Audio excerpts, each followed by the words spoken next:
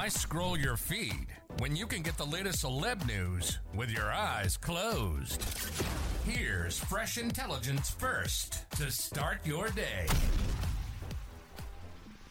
While Daryl Hall has lost that love and feeling and is trying to hammer former musical partner John Oates in court, Oates is reportedly desperate to make peace and turn the money spigot back on, RadarOnline.com has learned. Hall and Oates' hit-making heyday in the 70s and 80s made them the most successful musical duo of all time. But Hall, 77, dragged Oates, 75, to court in November to block his estranged partner's impending sale of their joint music holdings, and to stop Oates from singing their hits when he performs solo. Despite their legal mess, Oates reportedly says touring with Hall again would make his dreams come true.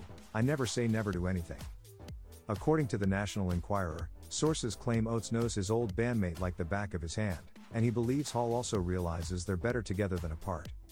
John is used to Daryl's big ego, that he feels he was the star and John was just along for the ride, the tipster spilled.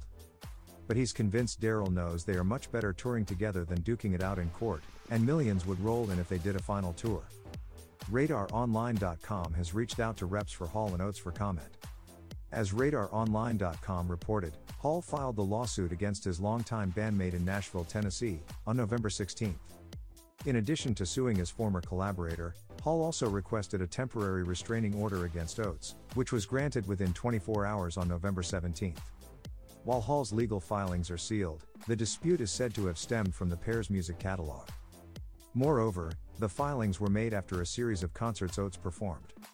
Recently, Oates appeared on an episode of David Yontef's Behind the Velvet Rope podcast. During his interview, the 75-year-old echoed the insider's claims of being more successful as a duo than solo acts. "You can't ignore the fact that the Hall and Oates catalog of hits and the 50-year career will always trump almost anything that Daryl does on his own or I do on my own, which is okay because I'm very proud of that music," Oates said. "I'm really proud of what Daryl and I created together. I think we made music that will stand the test of time." While Oates fondly reflected on what he and Hall accomplished together, he said he's moved on from that chapter. "I don't like to live in the past," Oates said. "I make the analogy of what it's like when you go to a great museum and you're really excited to go and see all the beautiful paintings or the exhibits or whatever it might be, and then near the end, your feet start to hurt and you say, you know what? I can't wait to get out of here. That's kind of how I feel about it." Now don't you feel smarter? For more fresh intelligence, visit RadarOnline.com and hit subscribe.